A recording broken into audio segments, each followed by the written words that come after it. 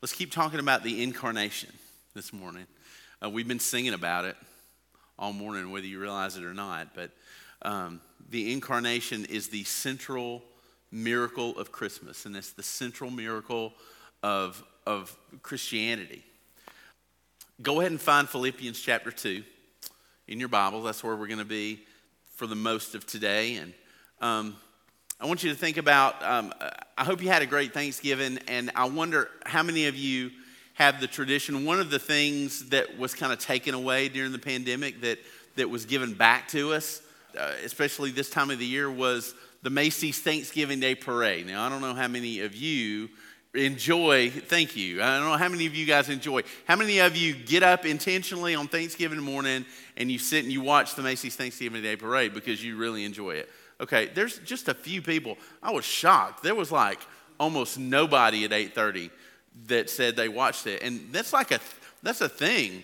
Like we love it. I remember watching it when I was a kid. I loved the big balloons and everything. But there's a rich history to the Macy's Thanksgiving Day Parade. It started in 1924. The parade itself, some things to kind of just let us see the scope and how big it is. It's a 3-hour-long parade. The parade route through New York is 6 miles, and it's viewed every year by more than 44 million people. And the total cost of what it takes to put on the Macy's Thanksgiving Day Parade every year is between $10 and $12 million. And so you always notice, though, in the parade, everything that's in the parade, the floats, most of the floats and the balloons and the performances and the costumes are all centered around what? Christmas. It's funny that it's the Thanksgiving Day Parade, but the Thanksgiving Day Parade is really sort of ushering in the Christmas season, and the ultimate end to the Macy's Thanksgiving Day Parade is who? Santa. Santa is at the end of the parade, and it's almost as if the entire parade is to usher in Santa and his entrance into the Christmas season. So that's quite an entrance, isn't it? $10 to $12 million a year, 44 million people watching. How would you expect the God of the universe to come into the world? What kind of entrance would you expect the Creator coming into his creation to look like? What kind of an entrance would you expect? Probably one that would cost more than $12 million. A parade that would be longer than 6 miles, and something that would be viewed not by 44 million people, but by everyone on the planet. But that's not how it was it? Last week we were in John chapter 1, and John said that the Word became flesh and dwelt among us. And so the focus last week was the fact that in the incarnation, God was coming to us. He would, rather than trying to make a path for us to get to him, he came to us. But there's a certain way that he came to us. John's focus is that he came, and we focused on that last week, but today I want us to think about how did he come? Because he came in a very specific way, and he came in a very intentional way that was completely on purpose. So I want us to look in Philippians chapter 2 this morning. This is another key passage, and I want to tell you to begin with that you're going to have to get a little academic with me this morning, because we're going to talk about some doctrinal truths, some things that are very, very important in our understanding of Christmas, in our understanding of who Jesus is and how he came into the world.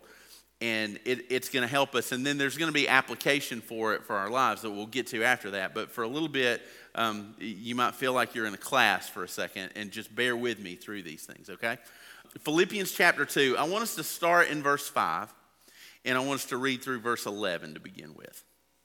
So Philippians 2, verse 5 says, have this and I'm reading from the NASB, the New American Standard, this morning, not the CSB, so I'm throwing you a little curveball there. Verse 5, have this attitude in yourselves, which was also in Christ Jesus, who, as he already existed in the form of God, did not consider equality with God something to be grasped, but emptied himself by taking the form of a bondservant and being born in the likeness of men. In being found in appearance as a man, he humbled himself by becoming obedient to the point of death. Death on a cross. For this reason also, God highly exalted him and bestowed on him the name which is above every name, so that at the name of Jesus, every knee will bow, of those who are in heaven and on earth and under the earth, and that every tongue will confess that Jesus Christ is Lord, to the glory of God the Father. Okay, you did a little bit better. 8:30, I got to the end of that verse, and it was silent. And I made him do it over. Because you can't read to the end of verse 11 and just not respond. These verses in Philippians 2, a lot of scholars believe that this passage, as beautiful as it is, it could have been actually a hymn that the early church sang in worship as they celebrated Jesus. And this is one of the richest passages in all of Scripture to help us form our theology about Jesus, like what we believe about him. And in theological circles, that word is called our Christology. Basically, what are the things that we believe about Jesus that are fundamental to our faith? And this tells us so much.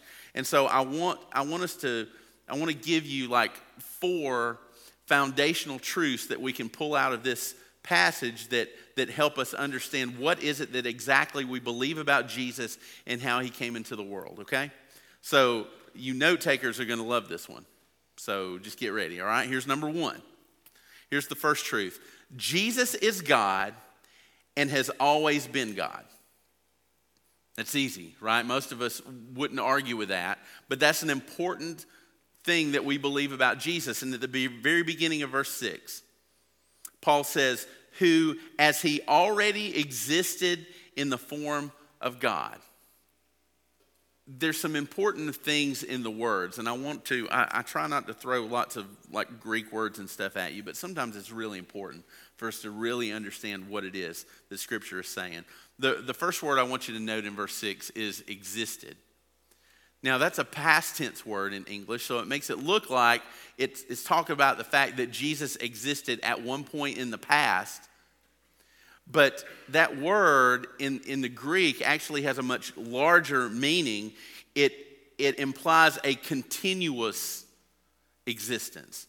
The fact that when Paul writes this and says he already existed, that doesn't imply that he only existed as God one time or at some point in the past and then at one point stopped being God.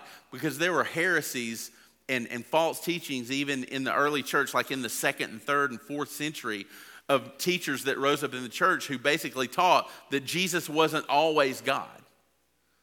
And we talked about that a little bit last week, that he was God and then he wasn't God and then he was God.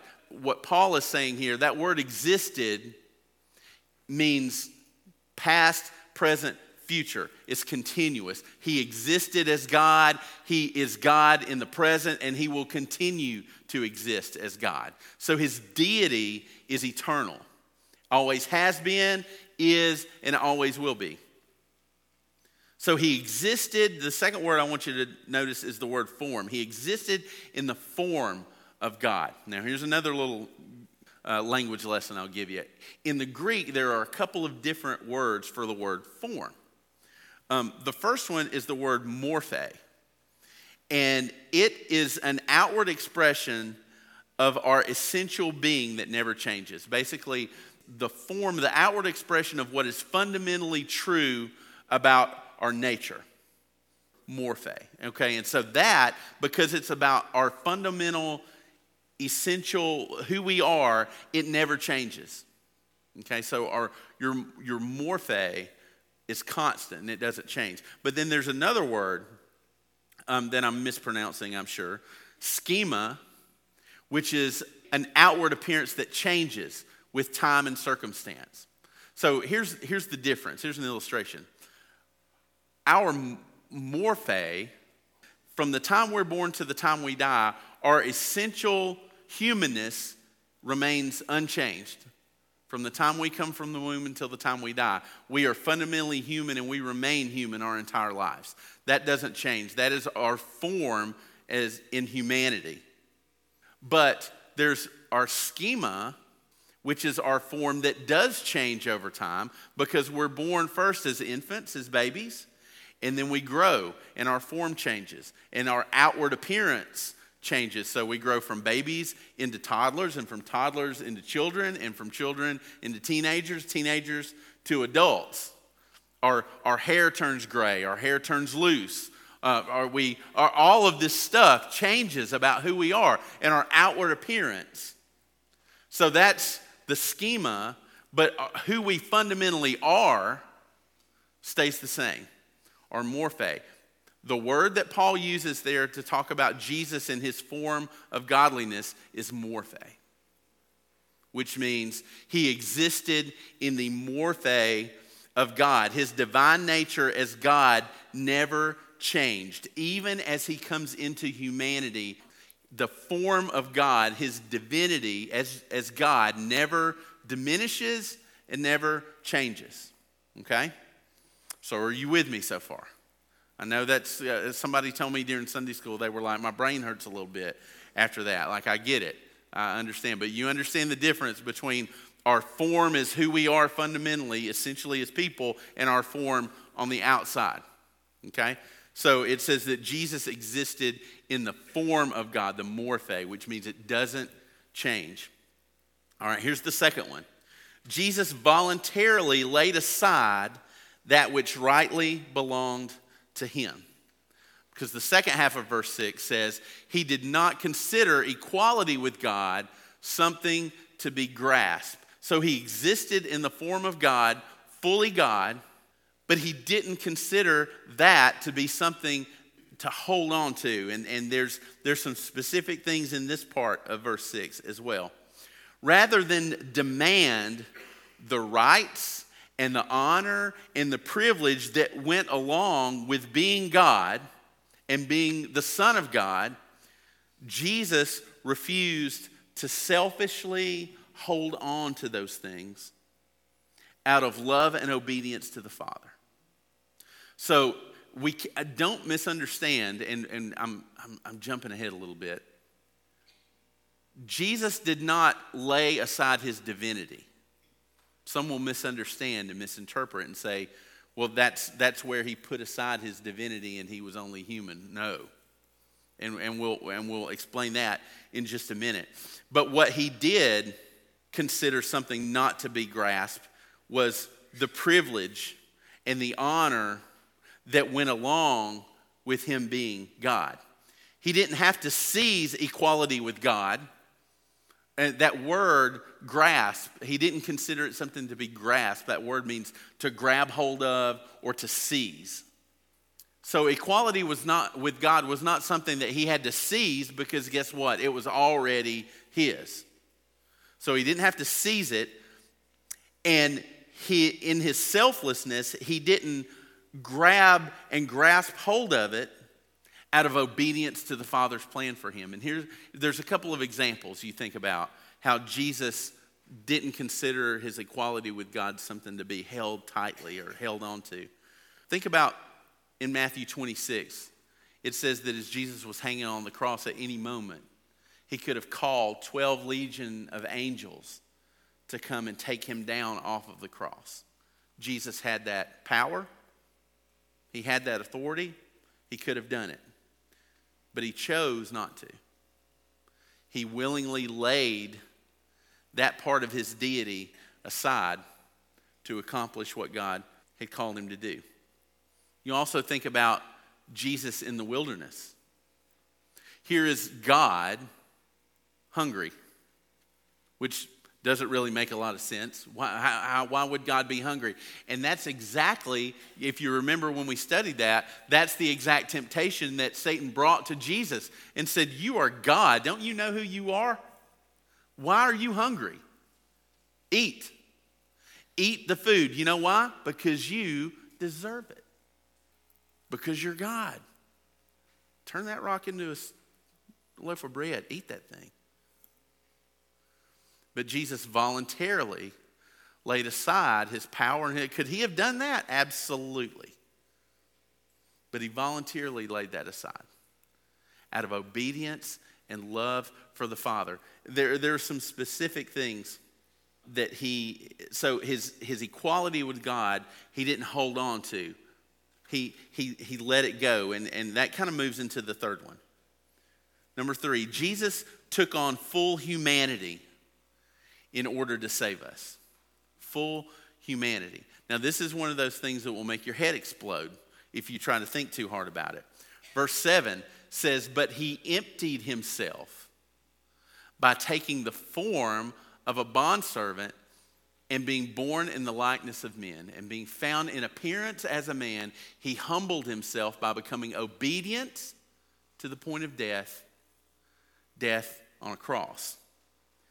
Now, there's some important words that Paul uses here too, namely in verse 7 when he says he emptied himself. And that's where another misunderstanding can come. I've already mentioned, some people would think, well, because Jesus emptied himself, that means he emptied himself of his divinity. And that's not true. Because if we look closer at what's in that verse, it says that he emptied himself. He laid aside the privilege and the rights and the advantage that he had as God in flesh. And he put those aside. But he didn't lay aside his divinity. He didn't lay that aside. So any teaching that says Jesus at any point lost or gave away his divinity as God is heresy. It's false teaching. Don't listen to it. That is not what we believe. That's not what Scripture says. But he emptied himself of the rights and privileges by taking the morphe of a bondservant. Same word that Paul uses to describe him being in the form of God, morphe. Fundamentally, he took on the form, morphe, of a bondservant. You're like, well, how can Jesus be fully God in the form of God, but be fully in the form of a human? I don't know. You say, how does that happen? How can he be 100% God and then take on the fullness of humanity? What some people will think is that when Jesus took on humanity, he somehow put aside half of his divinity and then filled that part up with humanity. So like he was half human and half God. No, that doesn't work. He was fully God, he was fully human. You say, I don't understand how that works. I don't either, but I'm pretty sure God can do the math. I'm pretty sure he can figure out how to do that. And because that's what the Bible teaches. And some of the privileges and advantages that he laid aside when it says he emptied himself, what specifically is he talking about? Not his divinity, but he gave up his right to independently exercise his divinity on his own behalf. Remember, key word there in verse 8, by becoming obedient. He emptied himself as co-equal with the Father, same essence, same divinity, but he emptied himself by placing himself under the authority of the Father. And so that's why so many times over and over in the Gospels, Jesus says things like, I only do what the Father instructs me to do. I've only come to do the will of my Father, because he emptied his independence and he placed himself under the authority of the Father. He chose not to just do whatever he had the power to do whenever he wanted to do it, because he was obedient to the Father. Does that make sense? He also gave up his pre-incarnate glory. What he laid aside and emptied himself of was the glory that he had before he came. You remember the prayer from last week that we saw when Jesus prayed and he said, Father, before he went to the cross, he said, restore the glory that I had when I was with you. That's the glory. Jesus said, Father, restore it, glorify me in that way, because when he came into the world, he laid that glory aside. That's why there was no big parade for him. That's why he didn't come to be enthroned in a palace the way he deserved to be. But he laid all that aside. And he limited the use of some of his divine attributes in obedience to the Father. You think about God, one of the characteristics of God is omniscience, that he knows all. But when the disciples, people ask him, when would the day of the Lord come? Jesus said, I don't know. What did he say? He said, only the Father knows. The angels don't even know. And he said, I don't know. In his humanity, in taking on that full humanity, he laid aside his omniscience, was one of the things. His omnipresence, he emptied himself of that because now he's limited by a human body. He can't be in all places at all times, which God can be. That's a part of his divinity. But he emptied himself of his omnipresence and he emptied himself of his omnipotence. Again, there were times that Jesus had the power, could have done something, but he chose not to. He voluntarily emptied himself. But if it was in obedience to what God had called him to do, he demonstrated his power, right? He healed the sick. He raised the dead. He fed thousands and thousands of people. He performed divine, miraculous miracles that only God could do, but only under the instruction of the Father. So he did this, emptied himself by taking on the form of a man, but not just a man, but you see what kind of man he took the form of? Not a king, not even a middle-class person. He took on the form of a bondservant, Paul says, a slave. So we have the full divinity of God in Jesus. The Son, pre-incarnate, equal with the Father, comes into earth, and he takes on full humanity, and his full divinity and his full humanity come together. And he adds, it says he took on the form of a bondservant, means he didn't lose his divinity, he took on the humanity on top, like along with his full divinity. And so we see the sovereign becoming the slave. The sovereign lowering himself.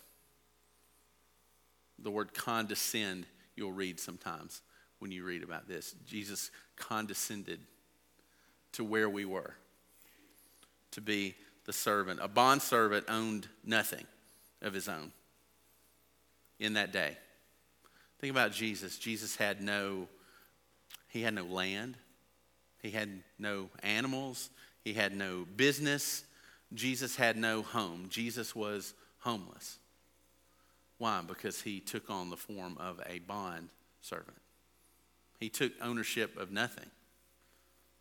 He had nothing material rather than the clothes on his back, and that's all he would claim to be his. Everything else he didn't have. I mean, when he rode into Jerusalem the week of Passover, he had to borrow a donkey. And even when Jesus died on the cross and was taken down on the cross, where was his body laid? In a tomb that was borrowed from Joseph of Arimathea. All through the characteristic of the life of Jesus, we see this character of a bondservant in full obedience to God. And he said it in Mark chapter 10, verse 45. For even the Son of Man did not come to be served, which is what he deserved, which would have been a privilege as God. He says, I didn't come for that, but to serve and to give his life as a ransom for many. He came to die. He came to give his service and his life to the Father so that we could be rescued. But then what was the Father's response to Jesus' obedience? We'll see in verses 9 through 11, number 4, the Father exalted and glorified Jesus in his humble obedience. In the fact that Jesus was faithful and humble in laying aside his glory in coming to earth as a man. God glorified him. In verse 9, it says, for this reason also, God highly exalted him. What does Scripture say? God opposes the proud and gives grace to the humble. He lifts us up in our humility. God highly exalted him and bestowed on him the name which is above every name. Every name. That means he's on top. Not a single name above him. So that at the name of Jesus, every knee will bow. For those who are in heaven and on earth and under the earth, there's no time or space limitation to it. Every knee will bow. And that every tongue will confess that Jesus Christ is Lord, to the glory of God the Father. Every person will bow and every person will confess. We will either bow and confess in humility and gratitude before him as Lord, or we will bow and confess before him in fear as our judge. But every knee will bow because God has highly exalted him. But what I want you to see is that Jesus' exaltation came through his humiliation.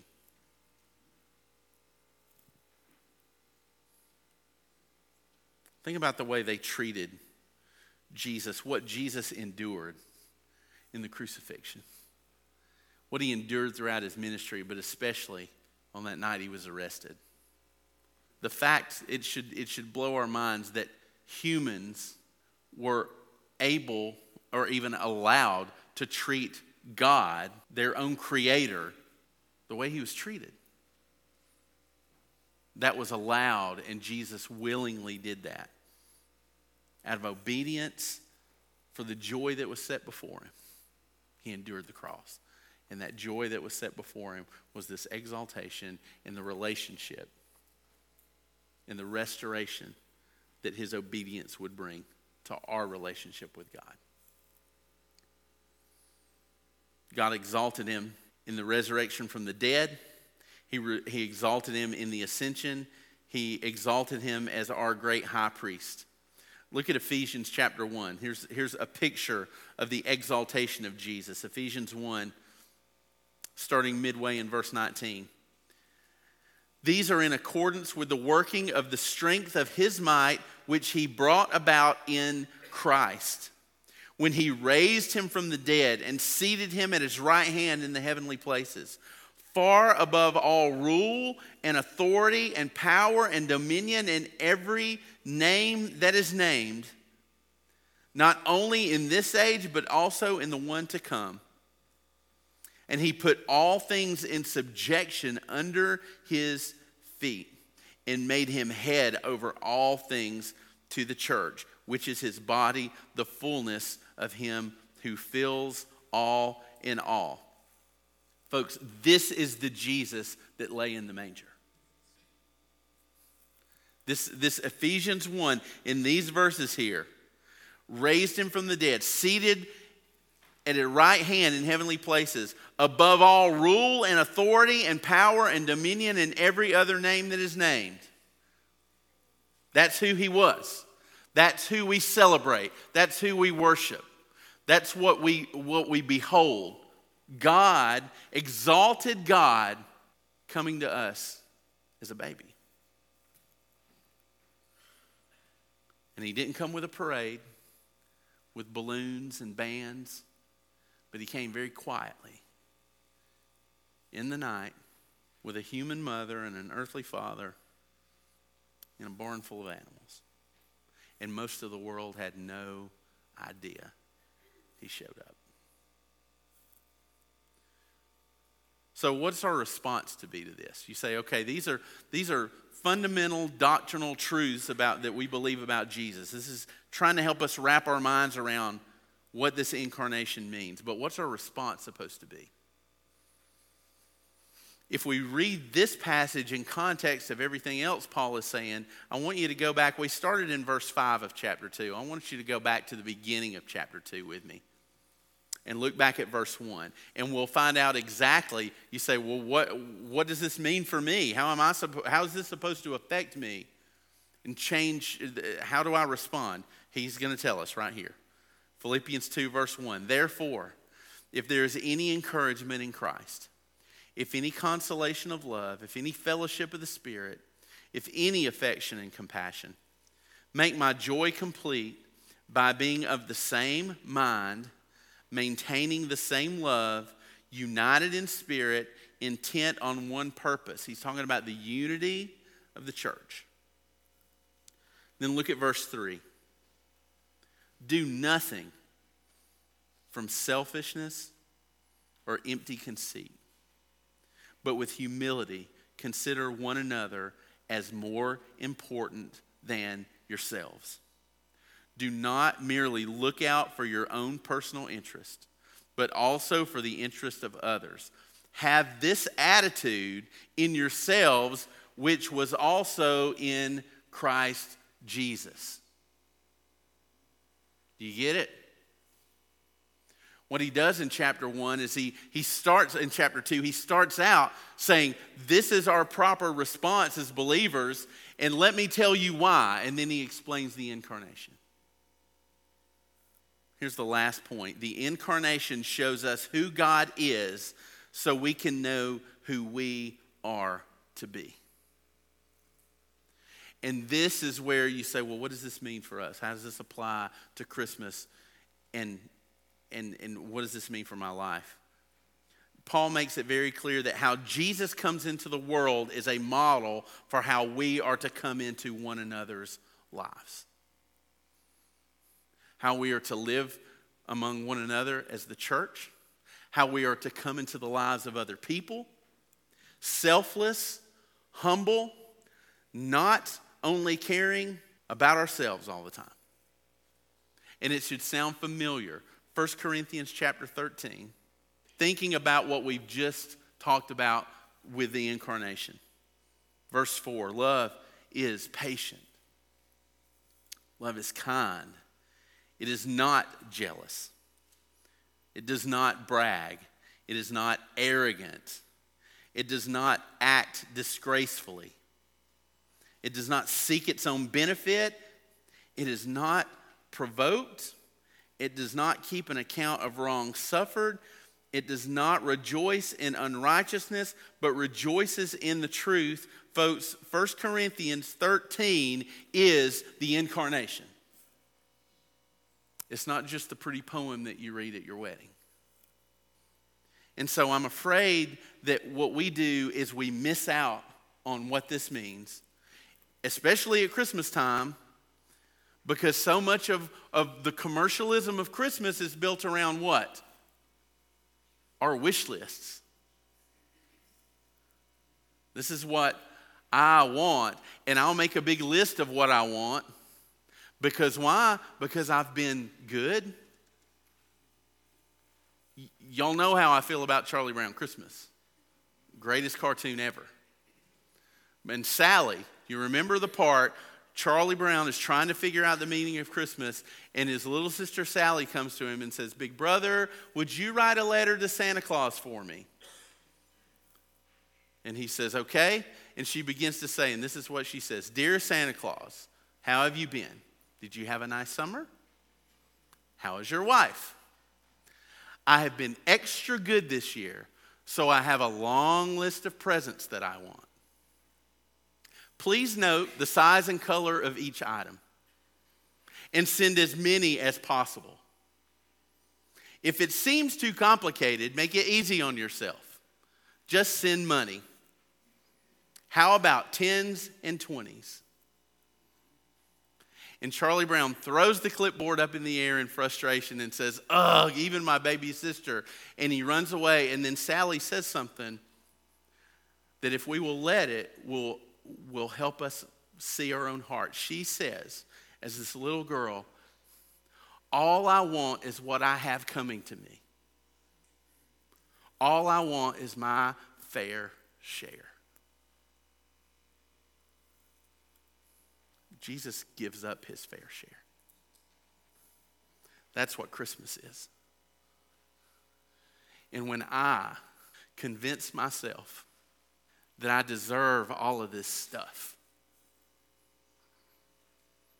I am deceiving myself. And I am destroying the incarnation. The proper response is not to get what I have coming to me and to take my fair share.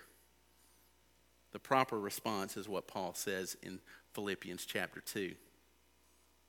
Do nothing from selfishness or empty conceit, but with humility consider one another as more important than yourselves, and don't merely look out for your own personal interest, but for the interest of other people. So what have you convinced yourself that you deserve this Christmas? What have you told other people that you deserve? Maybe not that maybe you didn't use that word, but you've been very vocal about what you wanted. And maybe in that you convinced yourself, it's okay for me to want these things because I deserve them. You know, we sang that song, Jireh. It's an incredible song. But think about what we sang. There's a line in that chorus that's really important. It says, and I will be content in every circumstance.